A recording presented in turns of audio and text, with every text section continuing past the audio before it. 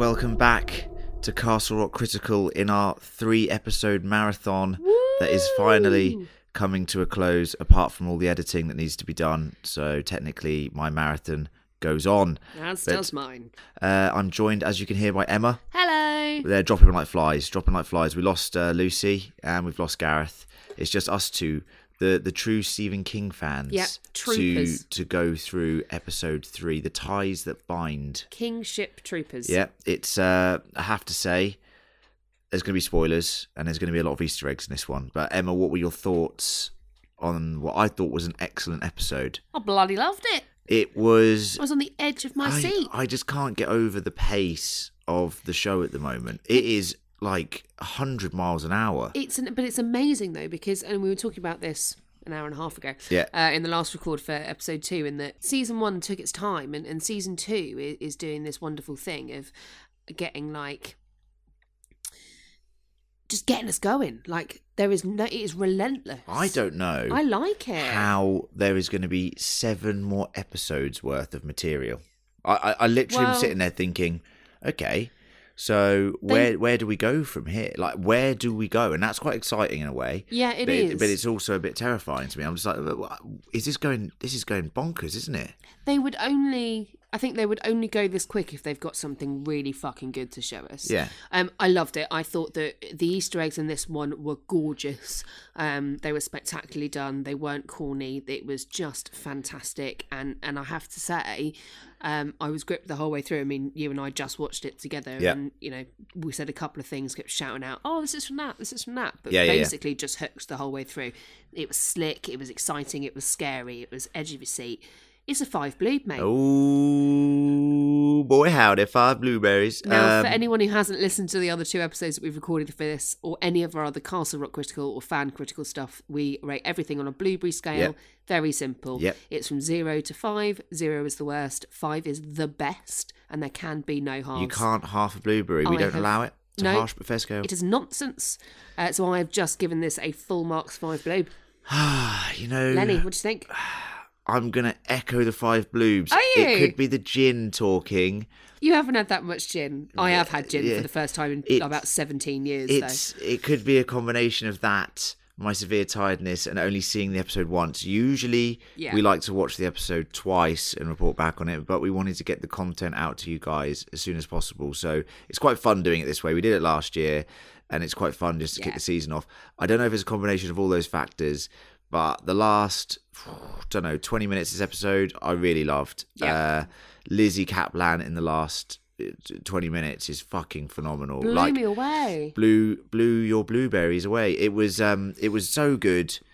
Just she is just absolutely killing it this season. I'm not saying anything against our boy Henry last year, but as a protagonist, he, bless him, was very one note for a lot of it. And it took a while for him to start really expressing himself towards the end of the season and getting those memories back of all the things that happened and blah blah blah. But Lizzie Kaplan is just fucking, the range that she's having to work with here. She's hitting this with 100% straight up. I'm loving it, and more of it, please. I don't know how she can. I just don't know how she can get better from this. It feels like she's just on a downward spiral. By the end of this episode, you're kind of just like, well, you're fucked. You're absolutely fucked. That's it. So I loved it. 5 bloobs. I just love the start of this season, and I think having the Annie Wilkes story is really helping it, right? Yeah, it really does. I think grounding it in Annie Wilkes especially, but also the kind of Salem's Lot lore, I think is a great way to do it. I loved season 1, and for me, it's one of the best things I've seen on TV. Yeah, 100%. The listeners know we love it, even though the ending was a bit jarring for some people, and that's a consensus across the board. Yeah. We defended it, and also criticised it at the same time. We could see the pluses and the minuses, but overall, great season. Well directed, well shot, well edited. Sound design's amazing. Acting was very good. Yeah.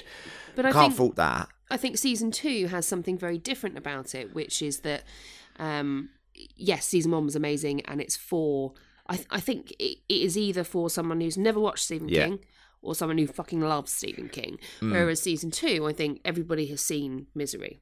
Most people know it's Misery an Oscar-winning as a film. Yeah, absolutely. So- You know Kathy Bates, James Caan, you know that story. Yeah. So I think this opens it up a bit more. But what it does is it gives you the opportunity, I think, to hit things a bit faster, get that tempo up and running. I'm loving this. Yeah. And I also, what I really love is when we all get to watch it together.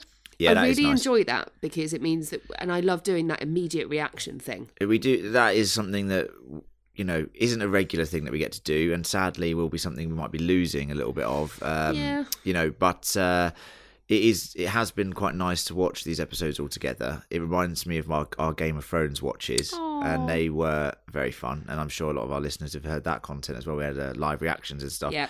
And it was great to have this little marathon and go through these 3 episodes. But let's jump into the plot, you know, go through some of the intricate details and then the Easter eggs in King Corner. Sounds good. Before we do, quick advert, you know the drill. Hello, everybody. Thank you for joining us on this 3-episode marathon today. We really do appreciate everyone that's listening. If you're listening for the first time, please do subscribe if you're enjoying it. And, you know, if you want to, you can throw us a little review on iTunes. We do like them. We love a review. Sometimes we read We've them got out. loads of really nice ones, and it is absolutely delightful when I just get a little, you know, notification in my day. We've got another review. I'm like, oh, lovely stuff. If you are watching HBO's Watchmen, which has started off fantastically as well. It's a great time for television at the moment. We have started a new podcast called The Watchmen Watchers. We are on iTunes and Spotify. We covered the pilot episode this week. It's excellent. Please do go check that out. If you're into high-budget superhero drama, it is brilliant. Just to say as well, you can, of course, sponsor us on Patreon. It's patreon.com/fancritical. Go on there, have a look at the tiers. Any questions, feel free just to email us. And that's at fancriticalpodcast@gmail.com. And we do want your feedback, so let us know your feedback, please, everybody. Right, so we kick off the episode with a couple of things. At the end of last episode, we saw Ace Merrill out the back of Annie Wilkes' car. No, hanging out the back of it. Hanging out the back of it, unbelievable. Yeah. And she gets out to check if he's there. She sees him. She runs inside the house, and you know she's a bit frantic. And the camera's doing that really cool, like looking at her frantically, psychotically, sort of thing that we talked about. Camera. The Misery sort of thing that we talked about, Yeah. but this is a bit more extreme. You know, same way that Misery was shot. And you're like, and we questioned this, and we'll come on to it later in the episode. But I said he's definitely dead. But I genuinely. I don't know how I feel about this. Even though I love the episode, this is my one problem with the episode, and we'll come on to it a bit later. But she's been a bit psychotic in the house. She can't believe it. We cut to Abdi saving Pop. Did you like that? Do you like the fact that he saved him? Yeah, I do, because I think that actually, ultimately, there is some kind of connection there. Whatever it is that he's done that he doesn't want, you know, Nadia to know or whatever. I think there is some connection there regardless, because Abdi wouldn't have the life he has without Pop. And also I don't think he wants that guilt on his shoulders. So I am glad. I don't think he's a bad guy either. No. I don't think either of them I are. think he's like, you know, fronting up a bit and trying to act like the head of this, you know, group of people, and he has to show face, and he can't just like admit his feelings towards Pop. And later on they have a conversation, obviously, where he says he doesn't want to see his sister sad, but I also think in deep down he doesn't want to, you know, hurt his father, essentially. Yeah, and I think also it would be a crying fucking shame if we lost Tim Robbins in episode 3. Well, this is the thing. So when Ace died, you know, I'm doing the little quote thing. Air quotes. I was like, oh, that's mental that they killed him off straight away. It's just like kind of Ward and Lacey, right? Like in the first season. Yeah. But you saw flashbacks of him and stuff, and I was like, okay, maybe we're going to get that. But hey, it looks like I was wrong. So if anyone dies, don't worry about him. They'll just come back, so it's absolutely fine. Yeah, it's not like it's George R.R. Martin writing this, is it? Oh, It's God. Well, good old JJ. Some of his characters come back too. But spoiler warning. Only in the Well, apart from one. Yeah. yes. But no, I liked it. I think it was good, and I wanted more of that backstory. I want to know what this secret is. I'm sure we're going to get several more flashbacks. There's already been about 6 in the first 3 episodes. Well, episode 2 was quite flashback heavy, wasn't it? Yeah, it definitely was. I mean, I hope we get more of that relationship, and it looks like it's developing quite nicely from a viewer perspective anyway. That seems to be one of the most sane parts of the show at the moment. The rest is absolutely bonkers. Shit crazy. A bit of reality here.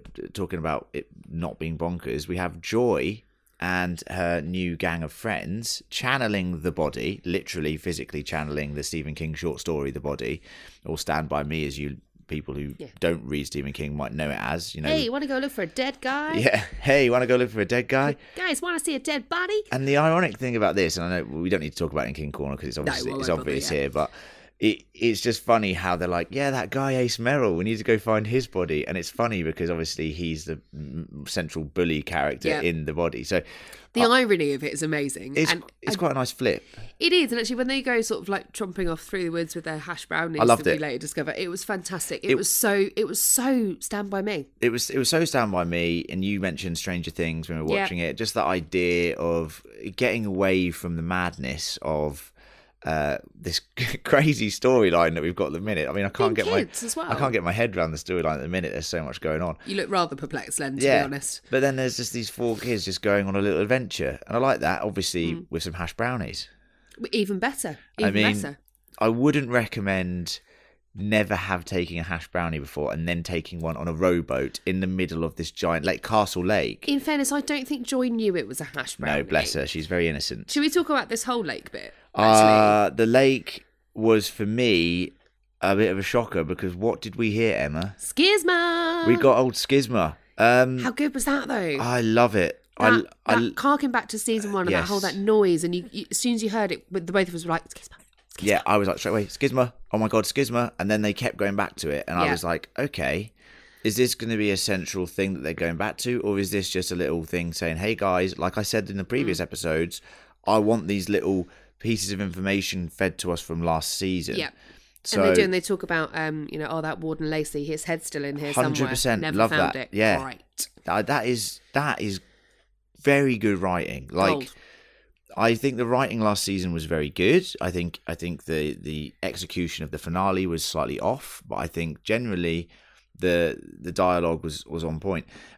And I loved the way that they sowed the Easter eggs last year. And this year they're doing it again, but they're giving us Easter eggs from season 1, and I'm liking that. Which is what makes it so much better as well, and, because people who've not seen season 1 will be like, well, who cares about that? I mean, why would you watch this if you hadn't? But, but for everyone that has and was so excited to see this, just getting those little nuggets is just great. When Joy jumps in the water and she comes back up and goes, like, there's such a weird noise under there. I was like, oh, yes. But I was also kind of like, I said this to Emma when we were watching it, I was like, oh my God, what if she comes up and she's in a different time period? That would have been brilliant. I was sitting there going, because we've seen the witch flashbacks in the promo material for this season. And I was sitting there going, how are they going to fit that in? Maybe just flashbacks, obviously. But I just thought it's crazy stuff going on in this episode. I was proper like, exciting. It is a bit bonkers, isn't it? This whole season. It's nutty. I can't. But I like it. Yeah, I do like it. But I'm happy we saw the Schisma. Do you think it's going to relate in any way, shape, or form to the actual season, or do you think that's just a nod for season 1 viewers? I think, well, I mean, I don't really know what they're going to do with the next 7 episodes, considering the roller coaster we've just been on for the last 3 hours, 5 hours. But I think it's just going to be a nod. Maybe something will happen at the end. Maybe. But I feel like it's just a nod to season 1, and I like that. It doesn't have to be this big thing. It might be, we talked about this before, about the parallels, about like what we did 4 or 5 seasons and the 5th season pulls everything together, like American Horror Story type thing. Yeah, that to me feels like they should have done the Schisma last, because that would have then really tied it all together. You could have gone, well, you see all those stories, they all existed in alternate universes or something, but I like the idea that they're giving us the information. I hope we get more Schisma stuff. It's also nice to sort of have these kids just enjoying themselves on Castle Lake. Like, Castle Lake is horrendous from my memory, and the Woods, everything that happened there, and Henry disappearing, Molly getting shot last season in that weird alternate timeline. All that stuff that was going on. Like, it's just nice to have a nice sunny day, just hanging out with the Schisma. Just literally hanging out with the Schisma. Yeah, no need to worry about it. It's just funny noise under the water. It's just the hash, man. Don't worry. Just the hash. That could be it as well. Annie visits the Marston house after seeing Mel, so she goes back to the Marston house. She's looking for a necklace, isn't she? I think she's looking for the necklace, but she's also curious, I think, about what happened, Hmm. because I think she's questioning her own reality. And we said this I at the am end. now. Yeah, 100%. Not you know, mine, I mean hers. well, always question your own. You said it at the end of. We said it at the end of last episode. She's an unreliable narrator. Yep. So when I was like saying how, I don't believe that she's actually seeing Ace Merrill, is because she doesn't believe it, right? So I was thinking, okay, I'm with you on this. I think I think you are going a bit psychotic. Turns out, I was wrong. Fine, and she was, wrong. She actually was seeing him, but I think she's doubting that her very sense of reality is slipping away from her here. I mean, wouldn't you in this situation? Like, if you were seeing a guy that you remember killing with an ice cream scoop by pounding it into his throat, Yeah, literally out the back of his throat, may as well have been. unbelievable. Yeah. And you started seeing him walking around, wouldn't you fucking lose the plot? I mean, mean- I would have no idea what was real and what Yeah, wasn't. it's Let alone if you already know that you're suffering. for me, her visiting the scene was something the season's done very well at the moment, which is using the horror tropes to a very good extent. Now, she's walking around this dilapidated house, and you just see this really, and I'm not saying the guy isn't like, he's a good Nick, this boy, right? But the way they shot it and the way he was just like loitering the back of shot, it reminded me of something very alien and like something just It was very the scary. posture. Yeah, posturing and walking around behind her in scene. And I was like, who the fuck is that? It was sort of that like quite lithe but slightly hunched back Yeah, it thing, was- which is very kind of. It was fucked up. Well, I mean, it is. It's alien, isn't it? It was completely mental. Yeah. So then he appears. It's like, oh, it's that Somali guy from last episode. The guy who got axed to death. Yeah, axe in And the head. head axed and body axed. Just Yeah. completely fucked. Absolutely fucked. And he's eating. What is he eating, Len? He eats a whole egg.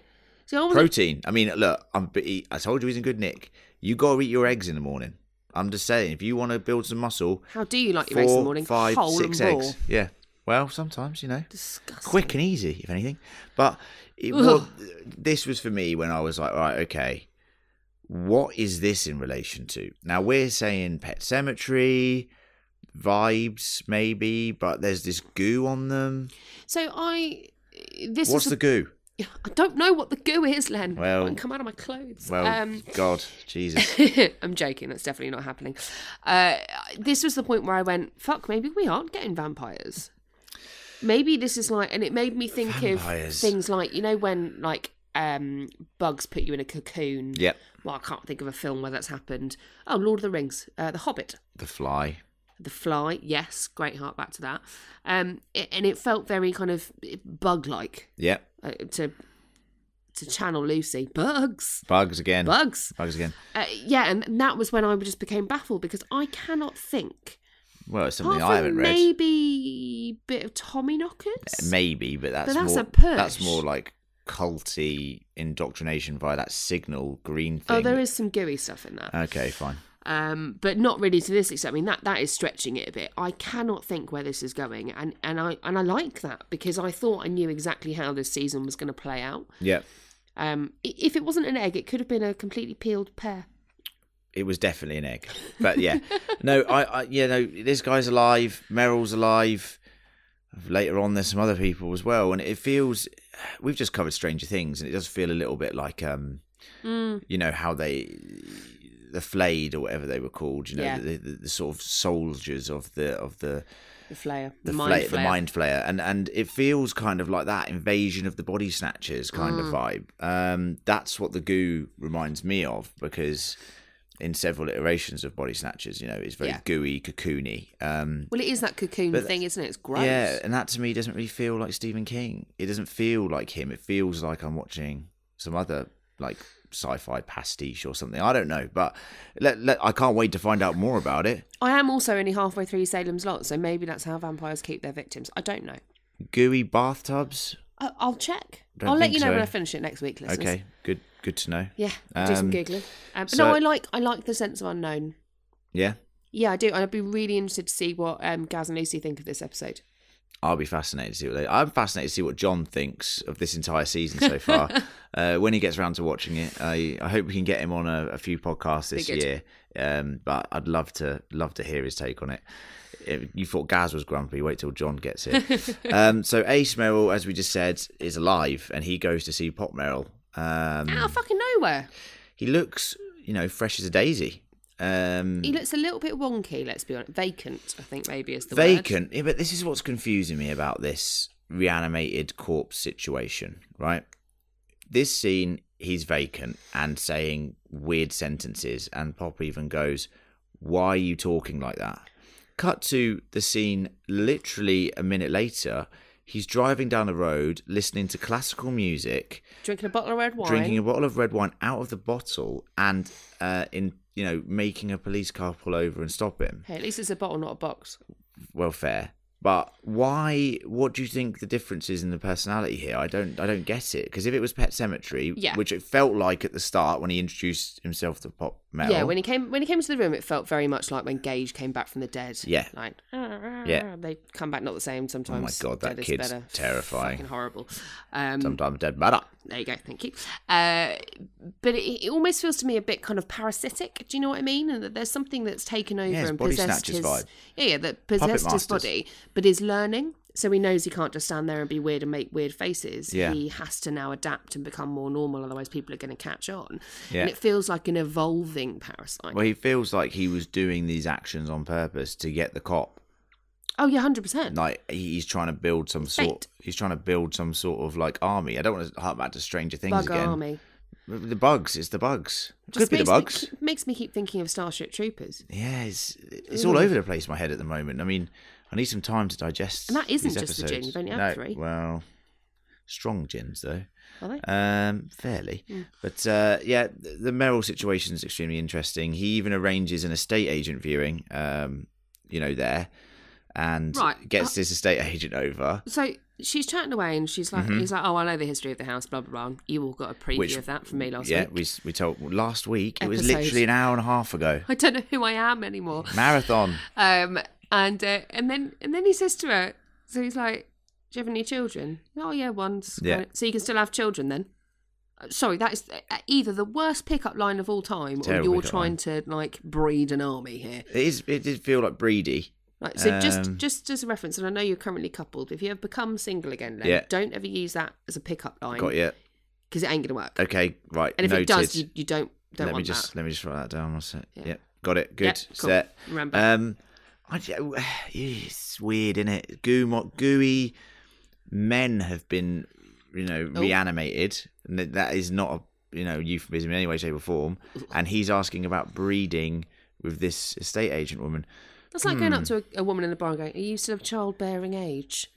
I mean, what is wrong with you? Some people are just very efficient, and that's fine. If that's your jam, that is absolutely fine. So he's recruiting some sort of army, and whilst this crazy storyline is going on, Annie has broken down into a psychotic break, essentially. I really felt for Annie. It's interesting, isn't it, to sympathise with Annie Wilkes? It's such an interesting. It's such an interesting situation. It's quite a challenging feeling, isn't it? And I sympathise with Joy because I feel fucking kid. I feel sorry for her. I mean, she's been lied to her whole life, sheltered. She's finally waking up to the world, as it were, and her poor mother's had a psychotic break. Her mother's had a psychotic break, killed someone with an ice cream scoop, and then thinks that he's reanimated, as far as she knows. So she's like, "Yeah, I am going to sedate you, and I am going to tie you to the bed." Seems perfectly logical. It's the contingency plan. Yeah. If she has an episode. I think it's an emergency. I think it's a solid plan. It is a solid plan. Very solid and this plan. was very interesting in a way because it was a reverse Misery for me. Like, we'll talk about some other stuff in King Corner, but it was just interesting seeing Annie Wilkes in this position. It's like they're taking some of the things that we, know in Stephen King lore, and they're just subverting them, just to flip them and say, "Hey, what if this happened?" And "Hey, what if this happened?" And what if this happens, and that's what makes her do what she does to Paul Sheldon? Well, that's it. I mean, but what if it's just completely different? I don't know. It's fascinating. And we also don't know if Paul Sheldon's already happened. We don't. Well, no, we don't. I'm not saying this story of hers is actually completely different. Yes, there may be certain characters in it that are the same. Maybe her ex-husband, who we know that she didn't kill. And maybe some of the victims she had at these different hospitals that she visited. But this whole story seems completely different to me. It feels like we're, either 20 years behind where she was when she killed Paul Sheldon, or she might have already done it. And who knows? She said she's done some terrible things. Or she might never do it.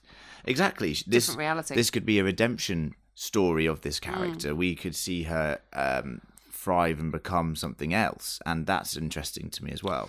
I don't think it will end that way. I mean, Castle Rock's very depressing. Nothing really ever happens that you want it to do. I don't think she's having a happy ending here. No, doesn't seem that way. But this is quite a protracted series of scenes, and I really perversely enjoyed them for a lot of reasons. So when she wakes up, she's like, "Oh, it's just an emergency. The pills aren't right," and Joy says, "Until you take your pills, I won't let you out. I won't untie you. That's it." So you see her, and you can tell she's not taking these pills, right? 100%. You can see she hasn't swallowed. Well, it's your standard. It's exactly what Sheldon did. Well, Sheldon did in Misery. He hoarded all of the pills, remember, and then tried to put it in her wine.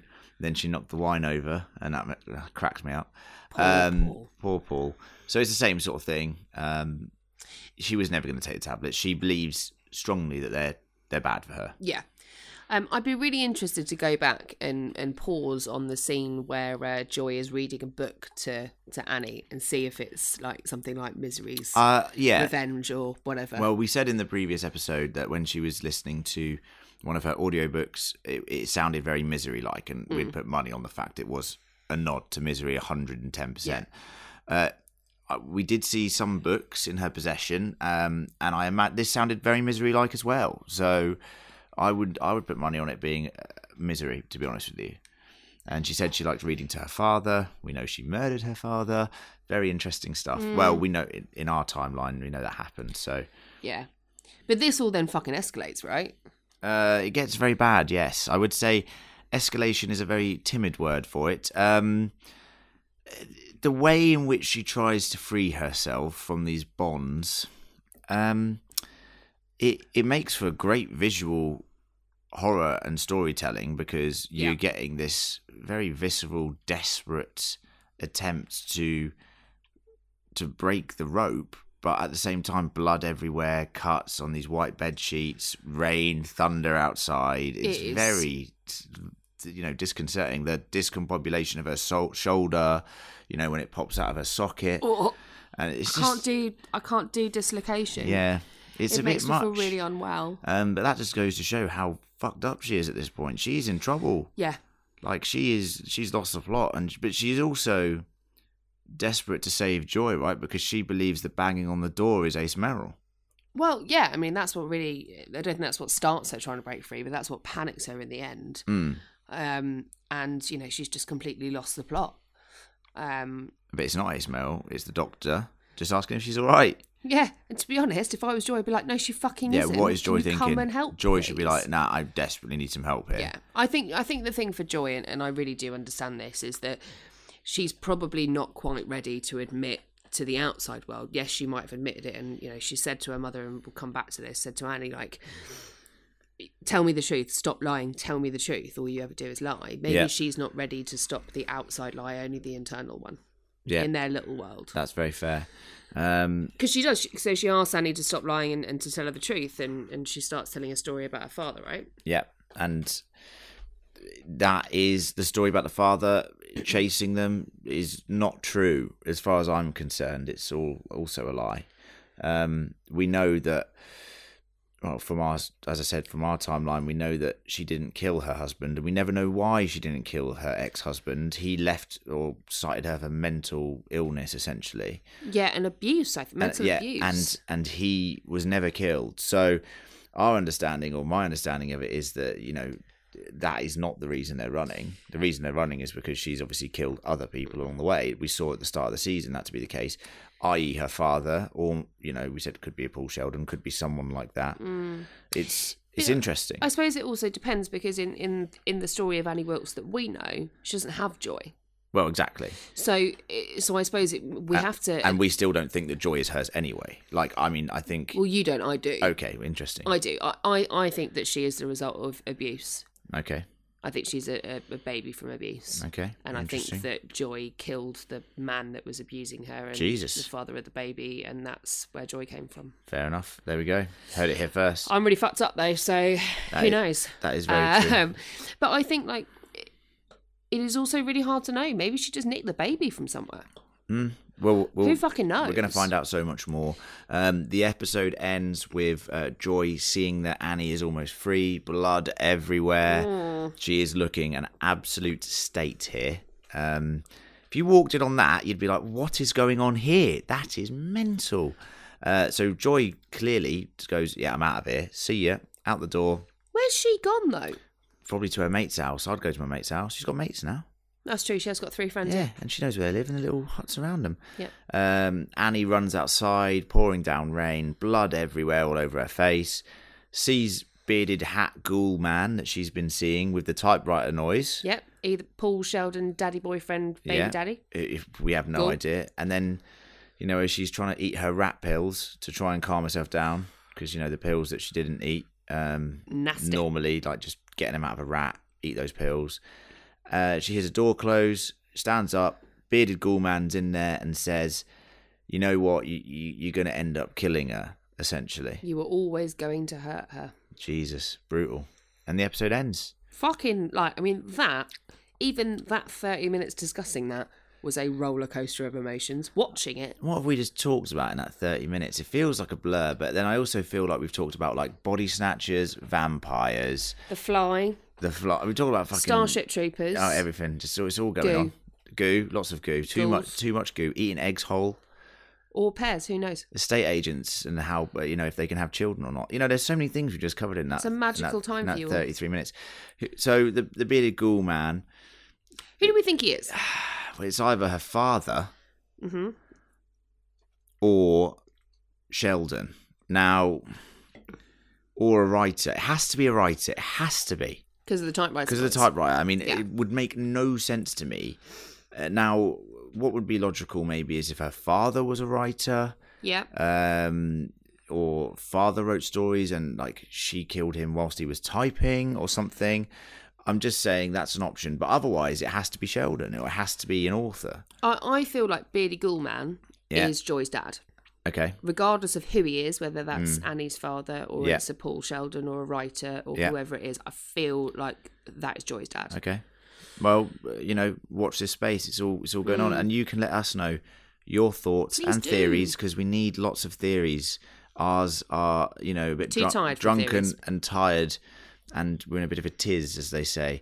So you can let us know. You can email us at fancriticalpodcast@gmail.com. That's fancriticalpodcast@gmail.com.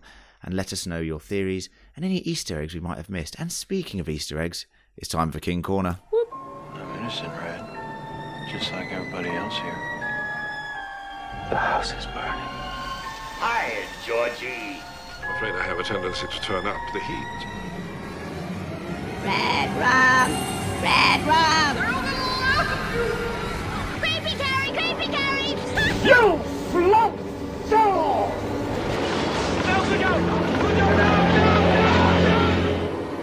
Hello, and welcome back to King Corner. It's the time where I take charge and talk nonsense about stuff I've read about Stephen King and in Stephen King novels. And we try and link it to stuff. Sometimes very successfully. Sometimes a little loosely. Sometimes it's garbage, but here we go.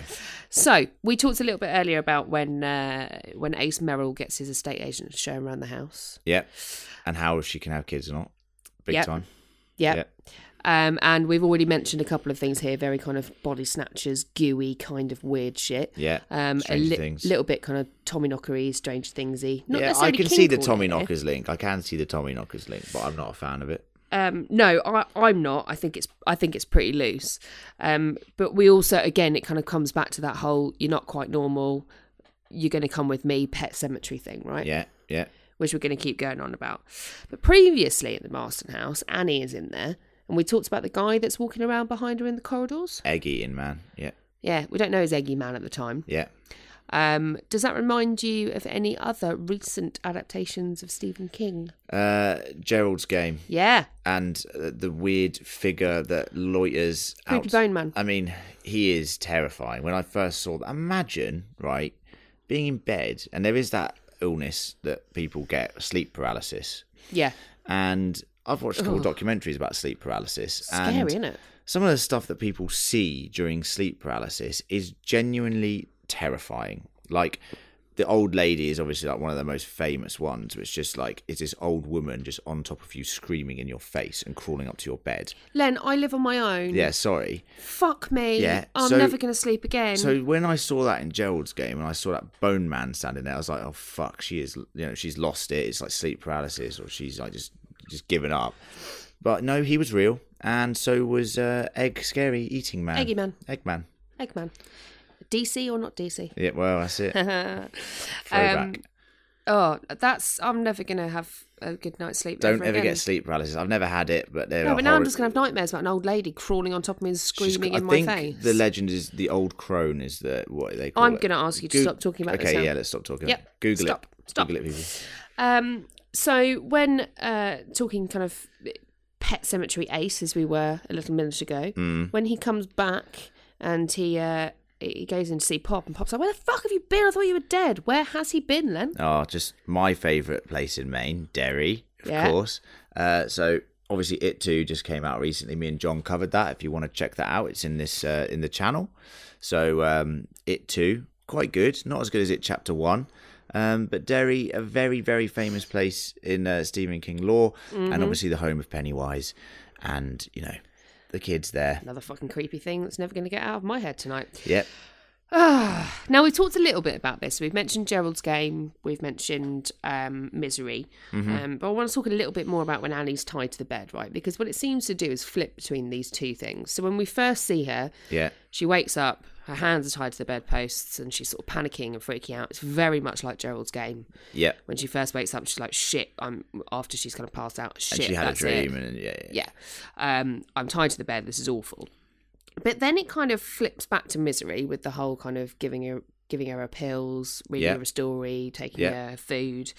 And then it switches back to Gerald's game again. with the glass. Yeah. But this is worse, I think. I mean, not worse than the degloving. No way. But for me, it made me feel I watched this, whereas I haven't watched the degloving. Yeah, don't watch the decline. I don't want to watch it. We talked about it last episode. Don't watch it. But the whole like getting shards of glass in your mouth and like she's fucking bleeding everywhere. Yeah, it's brutal. It was rough, wasn't it? Yeah, and Gerald's game, like we said, is heavily influenced this season. I don't know what they've obviously just loved watching that on Netflix, and they're like, oh shit, that's cool. Let's keep doing that. Let's keep degloving poor women's hands. Disgusting. Did you spot, Len, a nod to the Green Mile? The rats, the mice. Yeah, the little mice walking along the wall. And Mr. Jingles. Mr. Jingles. Oh, Mr. Jingles. And then they died. But apart from that, I thought it was quite a nice little nod. Yeah, the rat dies in the Green Mile. I thought Annie Wilkes would pick it up, give it a little kiss, and it'd be alive back to again. Earth again. There And you Mr. go. Jingles would still be alive in the Today. future. Yeah. Oh, Mr. Jingles. Love that. Now, we've also got 2 references to Carrie, which are your last Easter eggs here. Can you name me either of them, Len? I know one. One would definitely be her running out of the house at the end with blood. Or she looked like Carrie, the soaked hair, the red blood on her face. Absolutely. Looked like Carrie, after all the pig's blood stuff. Ooh. Gross. But the other one I can't think of off the top of my head, so you're going to have to tell me. So in the middle of the episode, before the whole let's sedate you and tie you up in the bed thing, Joy hugs Annie, or Annie hugs Joy, and Joy sedates her. Which, and Lucy mentioned this, I think, in episode 1 and episode 2, about the kind of troubling mother-daughter relationship being very akin to Carrie. Well, after the whole pig's blood running down your face, all the things going shit in Carrie, her mother sedates her when she gives her a hug while they're praying. There you go. So what a nice nod. I mean, not it's fucked up and mental, but you know when I watch these things, the Stephen King lore, or even The Simpsons, for example, or something, I sit there and think they've done so much that they're always just referencing themselves. You know what I mean? There's just so much Stephen King stuff out there that, like, even if they were to go like, oh yeah, so she just sedates her.